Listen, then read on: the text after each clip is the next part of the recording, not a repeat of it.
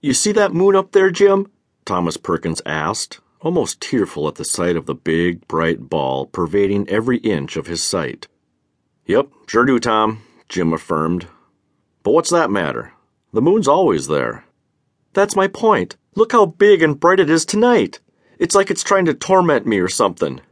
Thomas was sure that the moon had hung itself in its grandiosity that night just to point out to him the perplexities of his life.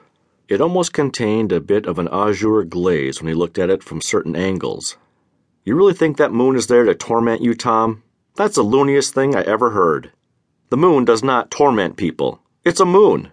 It's a giant body set in place to complement the Earth and aid it in some ways. If anything, it torments Earth when it gets out of its exact place. It kind of leaves where it's told to be and causes trouble for us with natural disasters. But it sure doesn't torment individual people. You might want to get your head examined, buddy. Jim Jones jokingly pointed to the body in question as he spoke, tormenting his friend in mockery of the claim that he had made. Look, it's following you, Tom. It's following you, and it wants you to know something. It wants you to know that you are absolutely nuts.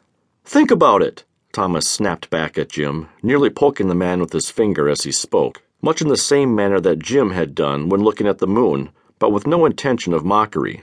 It hangs there, full, yellow, painted melancholy, like I am, like it's showing me all the bad things in my life that make me not want to live anymore.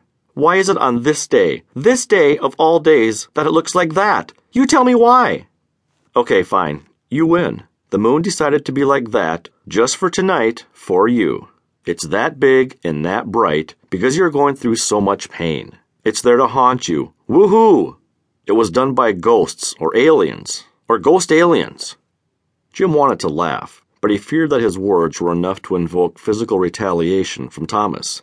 He'd gone too far, he knew, but he couldn't resist the urge to make it known just how foolish Thomas's tale of woes was, how little sense any of it made. The two of them were best friends, as close as any two of God's creatures could ever be. They had been that way since they were old enough to talk, their parents remaining just as close for many years prior.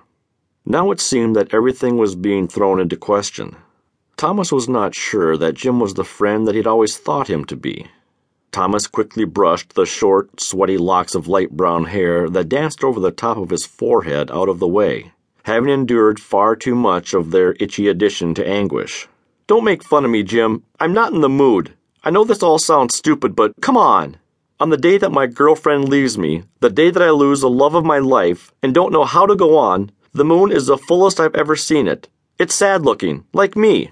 Maybe it's not mocking me. I don't know. Maybe it feels my sadness and decided to display its commonness with me by looking as bad as I feel. Maybe it's hung there, one way or another, like that, just for me. Either way, I don't like it. Jim had a very puzzled look on his face, one of sheer consternation that evidenced his lack of surety of how to proceed.